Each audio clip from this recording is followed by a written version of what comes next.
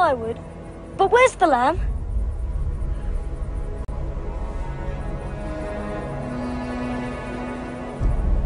The Lord will provide a sacrifice, my son.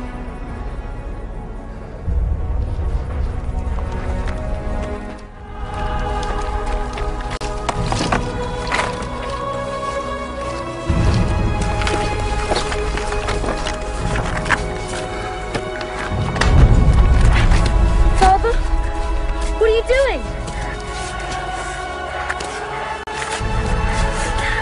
You're hurting me, Father. Isaac, you must trust in God. Please. Please. Please, Father. Forgive me.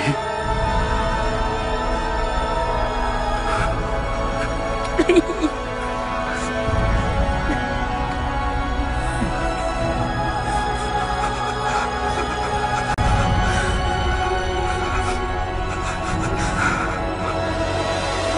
Well, if you don't know the rest of that story, that is a very disturbing scene. But thank God we know the rest of that story. Amen? And for those of you that don't know the rest of that story, you're going to learn it today. Take out your Bibles this morning and turn to Genesis chapter 22. It's on page 8 if you're using one of the Bibles you may have picked up when you came in this morning. We are today going to be looking at probably the most well-known story in the Bible, not only among Christians, but even those outside of the faith. Even just in secular world, people know this story of Abraham and his son Isaac. We've had a lot of fun in our series, Beginnings in Genesis, and these stories. We've had a lot of fun. We've laughed at, Adam and Eve being naked in the garden, and we had some fun last week with Abraham and his sign, and we've had some fun with Noah. But today is going to take a little different tone, so you guys are going to have to hang with me. It's going to be a little more somber and sober because that's what the text demands of this story. And let me just kind of catch you up to speed what is happening in this scene that we just saw that we're going to read about in Genesis chapter 22. We met a man last week named Abraham, and Abraham was promised a son. Even though Abraham was well up in years, he was in his 90s, his wife was in her 90s, they were both well beyond childbearing years. God promised them a son, and that through that son they would have many other sons and descendants and offspring, and that Abraham would be blessed, and a great nation, we know it today as the nation of Israel, would come from this son and through Abraham and through his line. Abraham had to wait 25 years for the fulfillment of God's promise to have this son Isaac. At this point, he's probably, most scholars believe, between 14 and 19 years of age. He's a teenager. And at this point, life is great for Abraham and for Sarah and for Isaac. He's got the land that God promised him. He's got the son that God promised him. The Bible tells us he was a very wealthy man. At this point, up until now, it's the picture-perfect Norman Rockwell type scene and situation. And then you get to Genesis chapter 22, what we're looking at today, and everything comes to a screeching halt by what I believe to be the greatest test of faith ever recorded anywhere in this story. And for those of you that, how many of you you grew up in church? Raise your hand. I know that I asked that a couple of weeks ago, okay? How many of y'all would say, I newer to church, in the last 5 years or so, did not grow up in church? Raise your hand. Okay, awesome.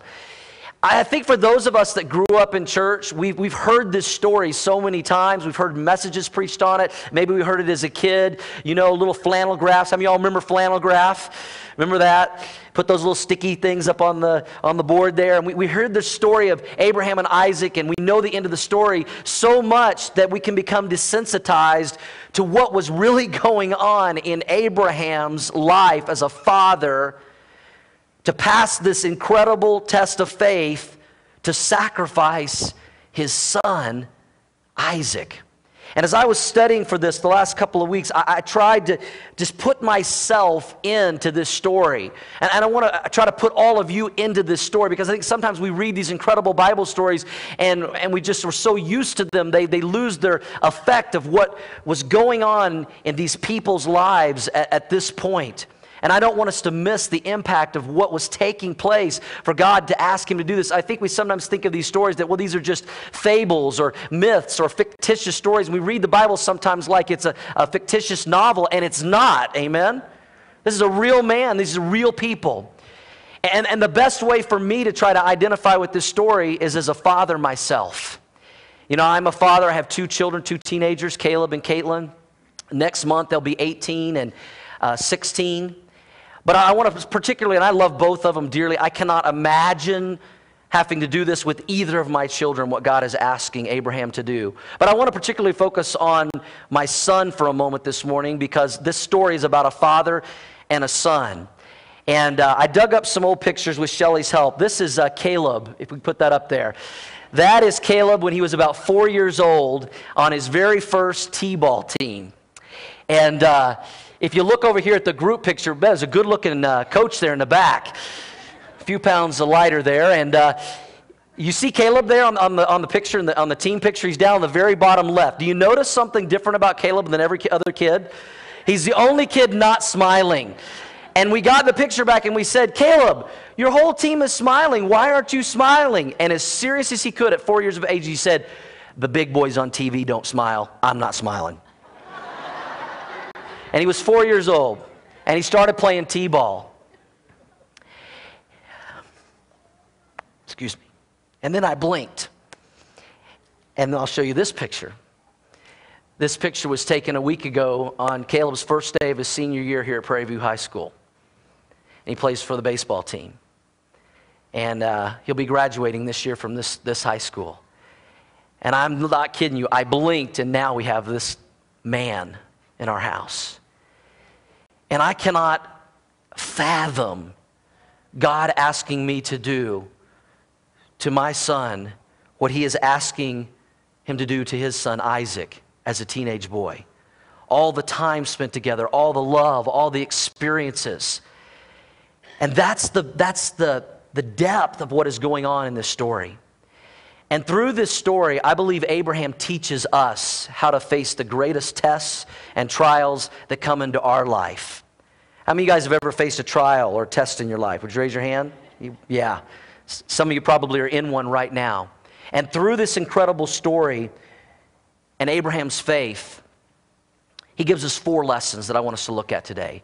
4 lessons to pass the greatest tests of faith that come into our life. You have this in your notes. The first one is this: expect tests from God. We need to expect tests from God. Let's begin the story in Genesis chapter 2, verse 1 and 2. It says, now it came to pass after these things, after everything in life was perfect and great, that God, what's the next word, church? Tested. Everybody say tested. Good. It says, God tested Abraham and said to him, Abraham. And he said, here I am. And God said to Abraham, take now your son, your only son, Isaac, whom you love, and go to the land of Moriah and offer him there as a burnt offering on one of the mountains which I shall tell you.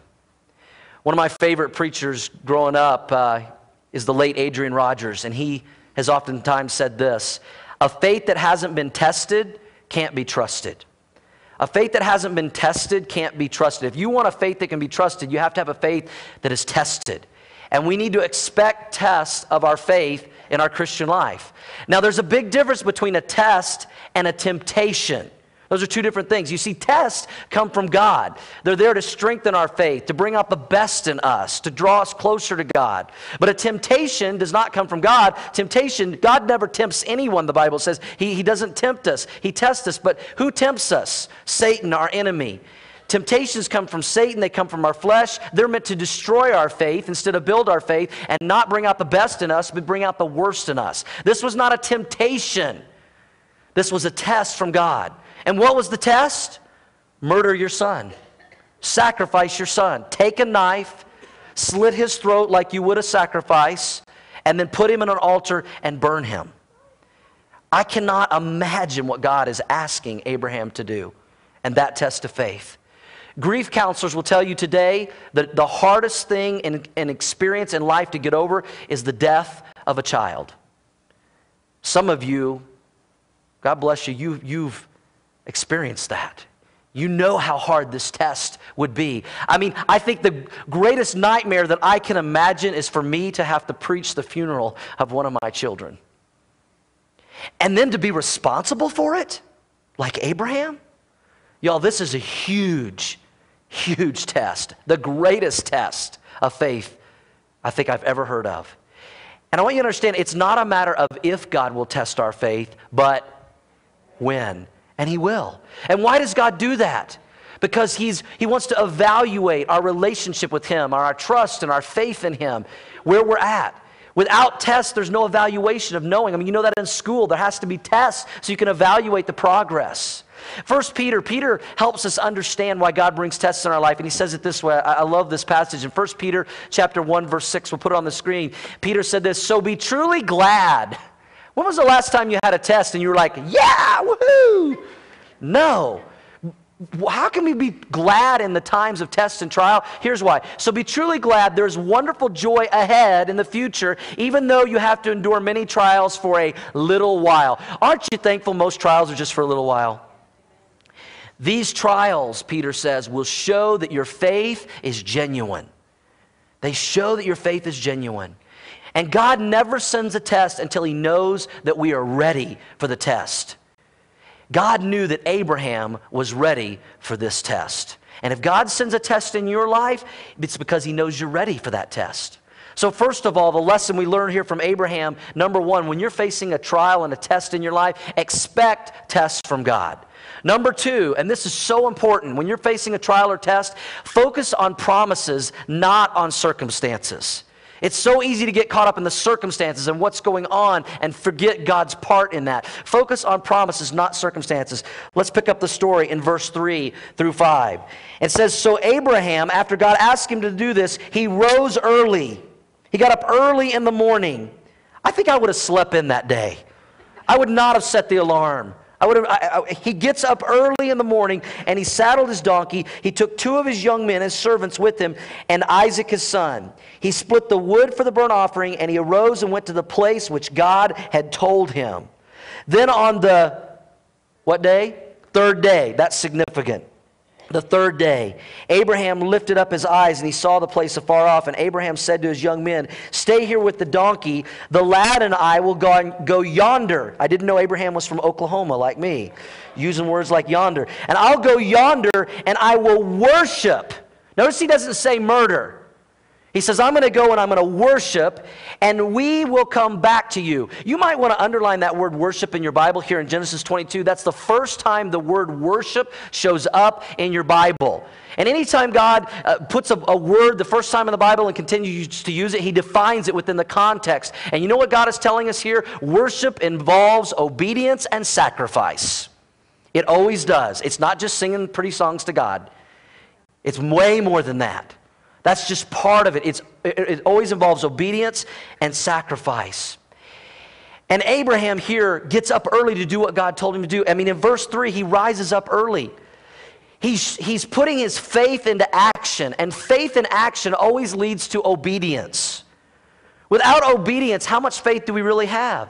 And obedience is not about what we feel, it's about what we do. Amen? James tells us to be doers of the word and not just hearers only. I mean, based on the circumstances, there is no way, humanly speaking, that Abraham felt like getting up early and doing what God had told him to do. But he was focused on something different. He wasn't focused on the circumstances. He was focused on faith. He was focused on obedience. He was focused on worship. And he was focused on the promises of God. I like the way one writer said it. Our faith is not really tested until God asks us to bear what seems unbearable, do what seems unreasonable, and expect what seems impossible. And those were all true of this story of Abraham and Isaac. And it begs the question, how could Abraham do this? How could he have the faith to do this? One reason is because he focused on promises instead of circumstances. What were the circumstances surrounding this story? This was his only son that he loved dearly, that he had waited 25 years for, and now he's a teenager. And they've had these years of relationship. And God says, get up early. He gets up, go on. It was a 50-mile journey to Mount Moriah from where Abraham was. I mean, don't you know that he thought about turning back many times? And the journey took him how many days, church? 3 days. You know, 3 days is a picture in the Bible of death. Abraham had to die to his feelings and self for 3 days on that journey to do what God had asked him to do. And during that 3-day journey, you know what else he was doing? He was spending time with his son. Isaac didn't know what was going on. He didn't know until the moment of the sacrifice, the Bible, as we'll see in just a moment. And Isaac just thinks, hey, Dad and I, cool, I get to hang out with Dad. I love hanging out with Dad. We're going on a journey. We're going on an adventure. We're going on a camping trip. And they were spending time around probably a campfire. And I mean, the circumstances, they were growing closer and closer and closer to one another on this journey. And if Abraham was just focused on the circumstances, he would have turned back. But instead, he was focused on the promise. And what was the promise? This was the promised son. This was Isaac. This was the future of the nation of Israel and all these descendants and all these blessings. And again, if he probably was wondering, God, why are you asking me to kill the son that I waited so long for? It was a miracle birth. You've given me all these promises through the son. Now you're asking me to kill him? Humanly speaking, this makes absolutely no sense. And don't we feel that way when we go through tests and trials? When we get focused on the circumstances, this is ridiculous, this is crazy, this makes no sense at all. But Abraham chose to not focus on the circumstances, but to focus on the promises of God. And what were the promises? This is Isaac.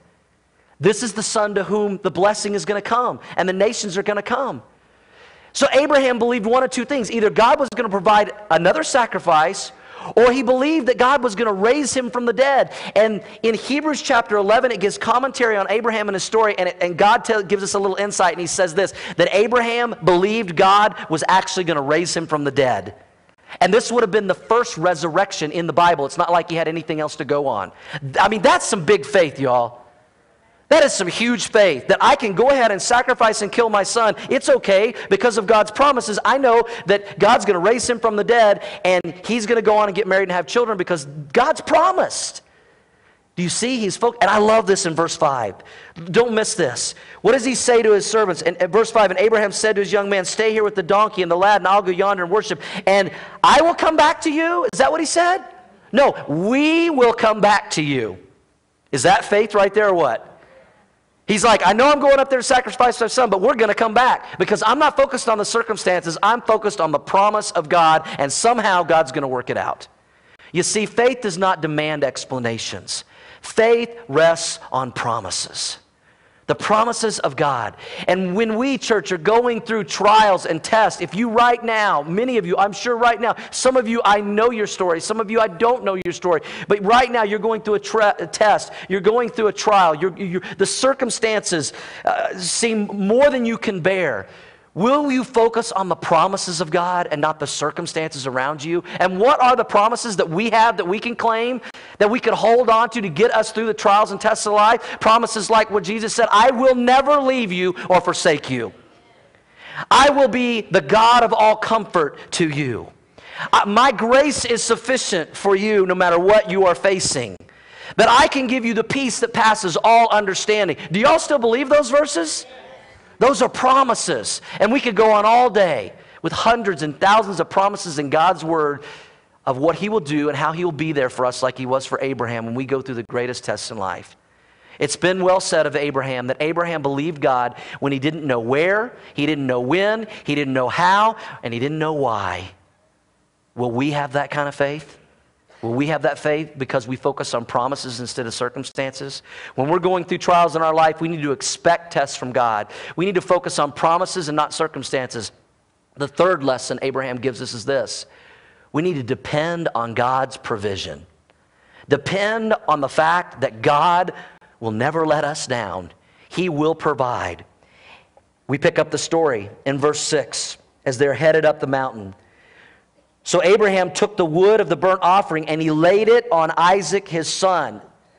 His son Isaac, his only son he loved, had to carry the wood for the sacrifice. Sound familiar? And he took the fire in his hand and a knife, and the two of them went together. But Isaac spoke to Abraham, his father, and he said, he's got a question. He says, my father. And he said, here I am, son. Then he said, look, the fire and the wood, but where's the lamb for a burnt offering? Isaac's starting to pick up on the fact that the sacrifice is missing. And Abraham said, my son, God will provide for himself the lamb for a burnt offering. In the Hebrew, it says here literally, God will provide himself. We know that many years later, God did provide himself a sin offering for all of us. But Abraham says, God's going to take care of it. It's going to be okay. Don't worry about it. God's going to what, church? He's going to provide. Everybody say provide. He's going to provide. So the two of them went together. And then they came to the place. And this place was at the top of Mount Moriah. This is the same place today where the Temple Mount rests in Israel, if you go there today. This is where Abraham went to sacrifice his son, where thousands and thousands of sacrifices would come for atonement for sin later. That place. Then they came to the place of which God had told him, and Abraham built an altar there and placed the wood in order, and he bound Isaac his son. He laid him on the altar upon the wood. And Abraham stretched out his hand, and he took the knife to slay his son. And that's the scene we left off this morning on the screen. And I want you just to think about that moment in time. You know they're both weeping. Abraham has probably got tears streaming down his face. Isaac probably has tears streaming down his face. I'm just telling you guys, as your pastor, I'm going to have to admit to you, I don't have that kind of faith. I just don't. But Abraham did. And verse 8, I love what it says. Abraham had already said he believed that God would provide. God's going to take care of this. I don't know how. I don't know when. But I believe he's going to provide. But you know what? Abraham had a history of faith and God's provision. As you read Abraham's story and what's led up to this, Abraham had lost his wife twice and got her back. He had lost his land once that God promised. He got that back. He saw the fulfillment of a miracle birth when him and his wife were beyond childbearing years. God did a miracle there. He brought Isaac into his life as a miracle once before. Couldn't he do it again and bring him back from the dead? You see, Abraham was ready for this moment because he had a history of faith. I would ask you, Christians, do you have a history of faith with God? Can you look back, when you go through a test, can you look back at the other tests and trials that God has brought you through? And those were preparations for the next test. I know that Shelly and I, when we went through the greatest test in our life and in ministry, we were able to look back at the faithful hand of God, and it got us through that. Because just as God had provided in the past, we knew He would provide again. He's never let us down, and He'll never let you down. And as Abraham and Isaac climbed up Mount Moriah, he knew God would provide for his needs. When he was on that mountain, it was just Abraham and Isaac. There was no one else that Abraham in this moment could count on. Sarah, his wife, wasn't there. She didn't go on the journey. Even the servants, the two guys that came along, he told them to stay at the bottom of the mountain when he went up there to worship with Isaac. His friends weren't there. None of his other family was there. It was just Abraham and Isaac, his test, and God. And when you get to the place in your life that everybody else, you feel like nobody else is there but you and God, you're at a great place in your life. Because that's when God does His great work, His best work. Because you know that only God can provide for this need. And that was what was happening in this story. And as I was thinking, I was putting this together as they were climbing this mountain, this test and this trial, what mountain is God asking you to climb right now? We all have mountains to climb at times, tests and trials. Maybe it's something going on with your family, your marriage, your kids.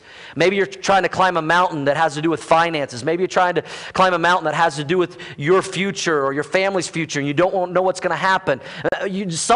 God is somehow testing your faith right now. He's allowing a test, a trial to come in your life, and a mountain, so that God can be God and He can provide. Will you rest in His provision? Will you wait on His provision? Will you believe it like Abraham? And at this moment, as Abraham has the knife raised to slay his son, he's believing God will provide. And let's see what God does. This story desperately needs a hero at this point. And there's about to be one. Verse 11, but, as he's about to slay his son, but the angel of the Lord. You know who the angel of the Lord is? It's Jesus Christ in His pre-incarnate state. The hero, Jesus, shows up. In our deepest, darkest trials of life, guess who shows up? Jesus. Jesus. And the angel of the Lord called to him from heaven and said, Abraham, Abraham. So he said, here I am. And don't you know he was so glad to hear his voice? I'm sure he paused for a few seconds. And he hears it and he's like, oh my gosh, thank you, God. Here I am. Yes. And he said, do not lay your hand on the lad or do anything to him. For I know now that you fear God, since you have not withheld your son, your only son, from me." Then Abraham lifted his eyes and he looked, and there behind him was a ram caught in the thicket by its horns. Now I know some of you are thinking, well, I thought it was going to be a lamb. Why is it a ram? The lamb comes a couple of thousand years later, and you know the story. It's caught in the thicket, and so Abraham went and he took the ram and he offered it up for a burnt offering instead of his son. This is the first substitutionary sacrifice in the Bible. Isaac now is not sacrificed. The ram is sacrificed in his place instead. And Abraham called the name of the place, "The Lord will provide." You've heard this name of God. In the Hebrew, it's Jehovah Jireh. I like that. That just sounds cool. Jehovah Jireh. Sounds like God's hip. And it means the Lord will provide. As it is said to this day, to your day, to your test, to your trial, folks. To this day it is said, "In the mount of the Lord it shall be provided." God did provide just like He said He would provide. I've told you guys this many times. God is never early, God is never late, but He's always right on time. And He was right on time in this story. And He will be right on time in your life. We get frustrated because our timing is different than God's timing. God, I know you're going to provide, but I need you to do it now. He's like, it's not time yet. And when we face the greatest trials in life, we need to ask the same question that Abraham asked when Sarah, his wife, laughed when she heard she was going to have a child, even though she was in her 80s. And she laughed about it. She was 90, actually. And you know what Abraham said to Sarah? "Sarah, is anything too hard for God?" And the answer is what, church? No. Is there anything too hard for God that He can't provide? Absolutely not. And I want to think about this question. Where and when does God provide for us when we are facing trials and tests? Where and when does He provide? When does that happen? Well, verse 14 tells us when it happens. "In the mount of the Lord it shall be provided." What does that mean in our life? Here's what it means. Abraham was in the right place at the right time with the right faith. He was where God told him to be, doing what God told him to do, and that's why God provided. When you are in the center of God's will, He will provide. Listen, church, I want to say this as lovingly as I can, but this is very important you understand this. It is very presumptuous and arrogant of us to think as Christians we can live our life apart from God and do whatever we want, and then in the middle of a test and trial be away from God and then just call on Him like a bellboy to fix everything. God provides and fixes things when we are in the mount of the Lord, in the right place, at the right time, with the right faith. Now sometimes those trials and tests get us to that place, amen? And then once we're at that place, God will provide. Do you believe that, church? Say yes.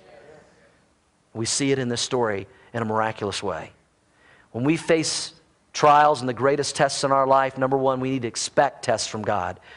We need to, number two, focus on promises, not on circumstances. Number three, we need to depend on God's provision. What is it right now in your life that you just need to depend on God's provision to provide? And then number four, the fourth lesson Abraham gives us here is this. We need to look forward to God's blessings when we're obedient in faith like Abraham was. We need to look forward and expect God's blessings. Then the angel of the Lord called to Abraham a second time out of heaven. And he said, "By myself I have sworn, says the Lord." Now that's kind of funny to me. It's like God is on trial. Do you swear to tell the truth, the whole truth, nothing but the truth, so help you? Yes, I do. God's swearing by Himself. Yes. He's making an oath. "By myself I have sworn, says the Lord, because you have done this thing, Abraham, and have not withheld your son, your," say it, church, "only son." Do you see that phrase keep coming up? Do you think God's trying to tell us something about another only son? Interesting. "Because of this, Abraham, guess what I'm going to do? I'm going to bless you. Just like I told you I was going to bless you. And now I have even more reason to bless you because of your faith and obedience. Blessing, I will bless you. And multiplying, I will multiply your descendants as the stars of the heaven and as the sand which is on the seashore." It's so much you can't even count it, Abraham. "And your descendants, which will come from Isaac, shall possess the gate of their enemies. And in your," what's the next word? Seed. Have you noticed in Genesis how the word seed keeps coming up? In your seed, all the nations of the earth shall be blessed. You know what seed he's talking about there? The same seed he was talking about in the garden with Eve when he said, of the seed of the woman, there will be an offspring that will bruise the head of Satan, that will destroy him. Remember that? It's Jesus. That it's through Isaac and through the nation of Israel, the Messiah will come. It's a fulfillment of that prophecy. In your seed, all the nations of the earth shall be blessed. Is it fair to say that we've all been blessed by the nation of Israel who brought us the Messiah, the Bible, and Christianity? Absolutely we have. And because you have obeyed, there's the key, you've obeyed my voice. You've obeyed my voice. We need to look forward to God's blessings when we obey God's voice. It's been said that God never wastes our suffering. Excuse me. God never wastes our suffering. There's always a blessing involved in our tests and trials and suffering. It might be that it strengthens our faith. It may be that it strengthens our relationship with God, with our Savior. It may be that one day we get to stand before God and we hear those words we so desire to hear, well done, my good and faithful servant. You trusted me. You obeyed me. There's always rewards and blessings associated with faith and obedience. Do you agree, church? Say yes. There was for Abraham, and there is for us. Now, before we close this story, I want to address something that I think is important in this story, especially for those of you that have never heard this story before. I was talking to Gary, our worship director, and he was watching through the Bible series that was on TV. And he was watching through it, and they got to this scene, and his son, Josh, who's, I believe, about 8 or 9 years old, he didn't know this story. And he was like, Dad, is he going to kill him? Is he really going to do this? He's like, oh, I can't watch, turn it off. And he's like, no, just hang on, just watch the story. Shelley was telling me that Caitlin, our daughter, recently, same experience. And I think for a lot of people that don't know and understand all this story, they want to know, why would God ask such a heinous request of Abraham to kill his only son he loved? I mean, that doesn't really sound like our God as you trace him through the Bible, the God of love and grace and mercy. I mean, is God in this moment in the story, is he some mean-spirited, capricious deity that's playing games with humanity? Why would God ask Abraham to do this? And I want to give you a couple of reasons why I believe, and I believe I can support them scripturally. First of all, God was proving the faith of Abraham to Isaac, his son, and to all of us. God already knew Abraham's faith. God knows the beginning and the end. Abraham already knew how strong his faith was. He knew how he would respond. I don't believe this was so much for God and Abraham. I believe it was for Isaac, his son, to see the faith of his father who would carry on the seed.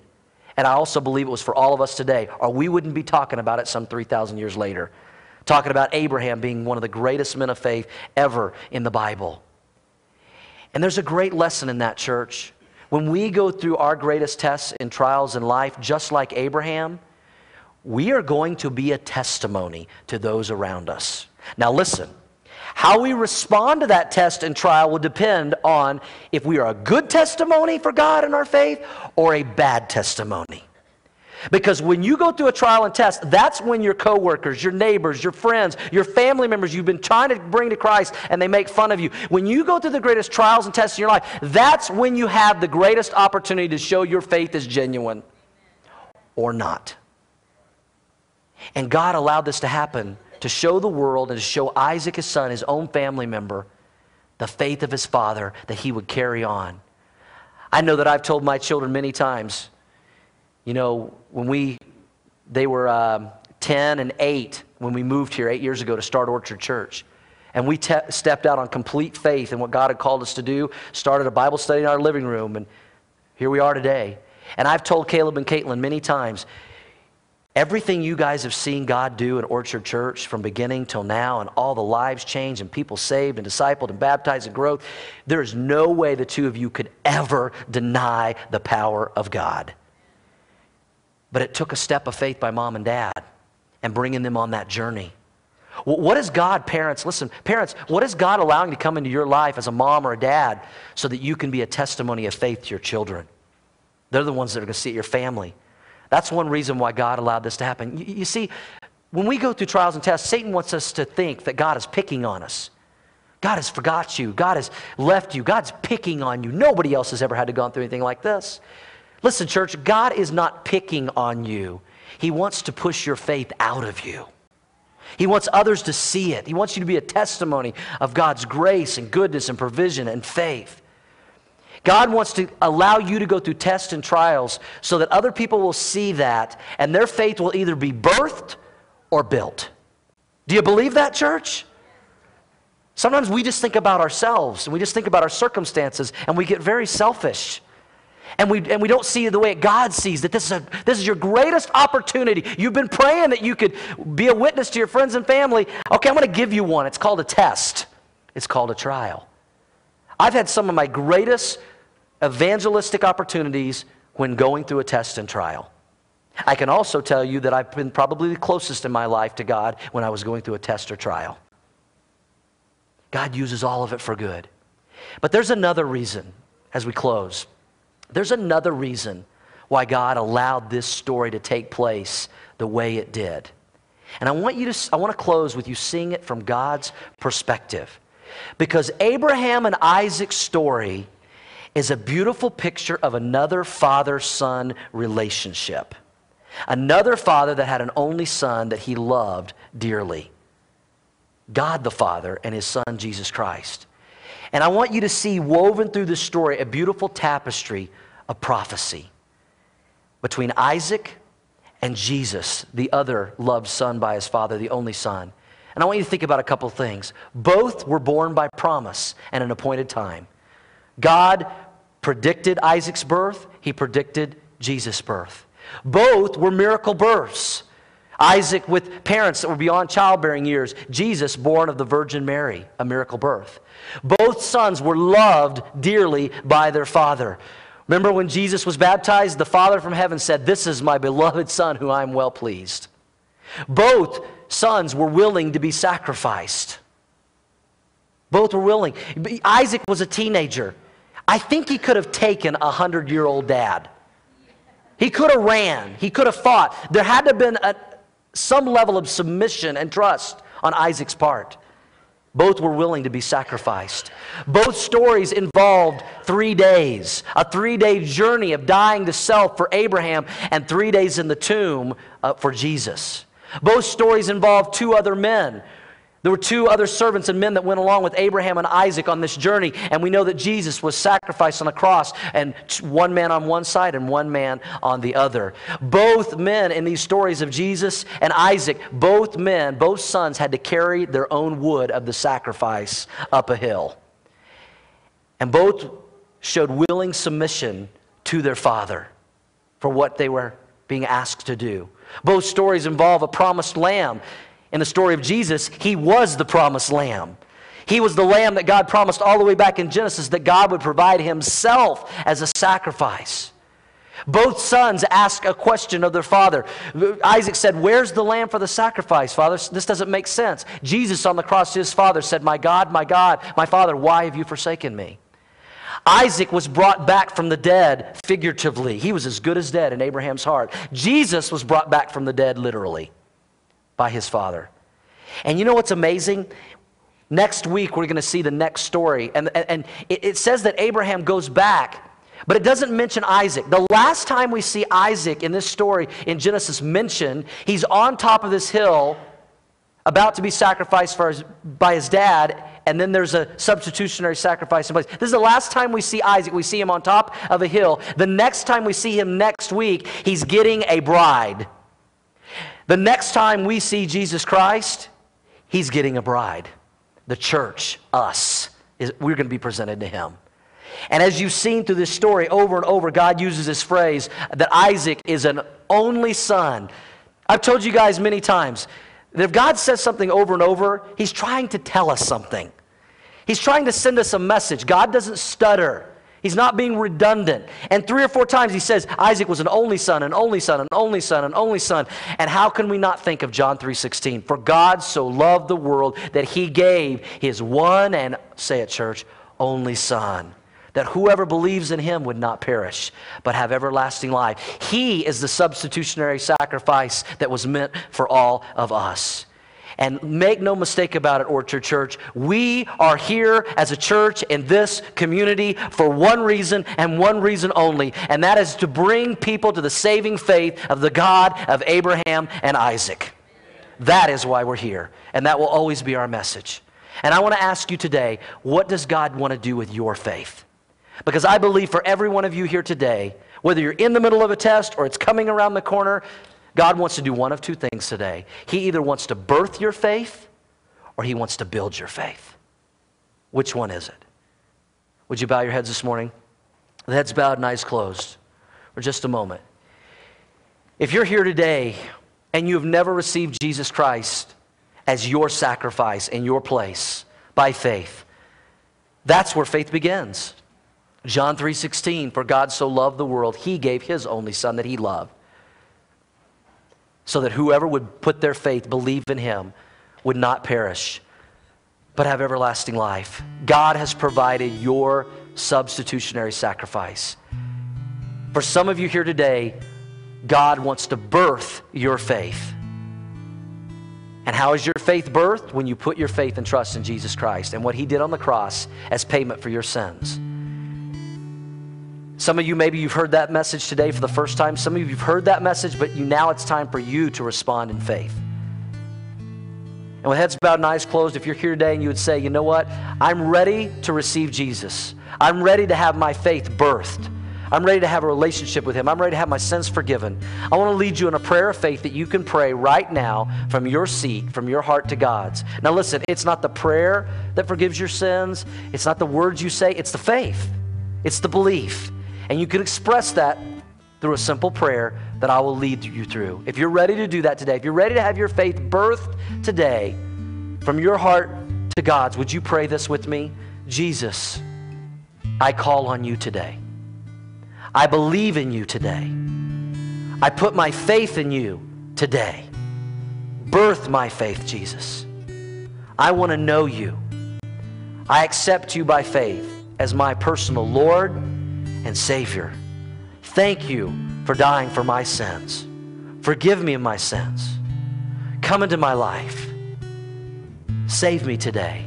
Thank you, Jesus, for giving me eternal life. Thank you for allowing me to have a relationship with you. Thank you. Thank you. And with heads bowed and eyes closed, listen, I don't want to embarrass anybody, but I want to pray for you. If you just took that step of faith for the first time, your faith was birthed today.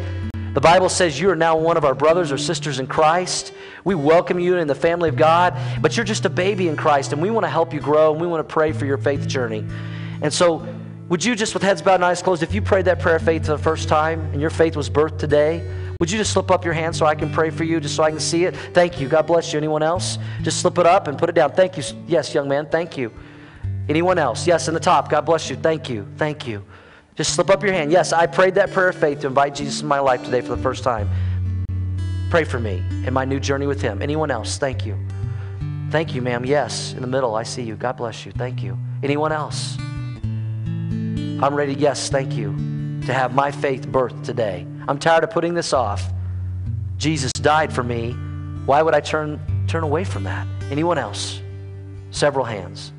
Let me pray for you. Lord, I pray for those who have just had their faith birthed. We've seen a miracle birth take place right here this morning. I pray that they would grow in their relationship with you, and as newborn babes in Christ, we have a responsibility as a church family to love on them, accept them, meet them where they are, help them grow through the Word of God. May we help them grow through the discipleship process to maturity, and may we come alongside of them and help them on their faith journey in the days ahead. Thank you for their decision today. We welcome them with open arms. We celebrate that they're part of your family now today. We welcome them as brothers and sisters in Christ. And with heads bowed and eyes closed, I know there's a lot of believers here this morning. You remember the time your faith was birthed. You remember when you put your faith and trust in Christ. But let me ask you this. Does God want to build your faith today? Maybe you're going through a trial. You're going through a test right now. And there's a mountain you're trying to climb. Will you apply these lessons from Abraham? Will you expect that tests will come and how God will use them for a purpose in your life? Will you focus on God's promises like Abraham and not your circumstances? Will you believe with all of your heart and faith that God will provide? He's Jehovah Jireh. And in the mount of the Lord, He will provide, and He will provide for you. And that when you put your faith and your trust in Him and you obey Him, that He will bless you. There will be rewards. If that's you this morning, if you would just say, you know what? I needed to hear that. I need to apply these lessons. I pray that I would have the faith of Abraham in the midst of the test and trial that I'm going through. Can I pray for you all across this auditorium this morning? Would you slip up your hands everywhere? Lift them up. Lift them up high. Hands everywhere in every section. Lift them up. Keep them up. Just lift your hand to the Lord. And let me pray with you. Just imagine that His hand is touching yours right now. And He is reaching down to you to meet your needs like He did Abraham's. And Father, we call upon You, Jehovah Jireh, the God that will provide in the mount of the Lord. We pray that we would be at the right place at the right time with the right faith, that we would trust You, and that You would provide and meet our needs just like You did Abraham's. We call upon You today, God. And I pray for every person that's going through a trial and a test today, or that will be in the days ahead, that they would remember the story of Abraham, and they would call on You and trust You and wait upon You to provide. And put your hands down. I want to ask you one other question. Maybe there's some of you here today and you know God is asking you to do something. You know God is asking you to step out in an incredible way of faith like He did Abraham. Maybe there's something God's calling you to do. Maybe there's something God's calling you to stop doing. But you know it, but it's time for you to respond to it and obey like Abraham did. Is there anyone like that this morning? And God just laid that on my heart. You just slip over here and say, yeah, I believe God is calling me to a huge step of faith right now in my life. Would you pray for me that I would trust God and take that step of faith, whatever it is? Lift up your hands nice and high. Yes, thank you. Many hands. Let me pray for you. Father, for those that are being called right now to step out in faith, to do something or stop doing something, like You called Abraham to step out in faith and do something. I pray they'd be obedient to You, God, that they would trust You and they would look forward to Your promises and blessings when we are obedient to You, and that it would be an act of worship in our life as we obey You in faith and we trust You and we're willing to make the sacrifices that You ask us to make, and that You would do incredibly, exceedingly abundantly above all that we would ask or think in these people's lives as they take these steps of faith, whatever they may be.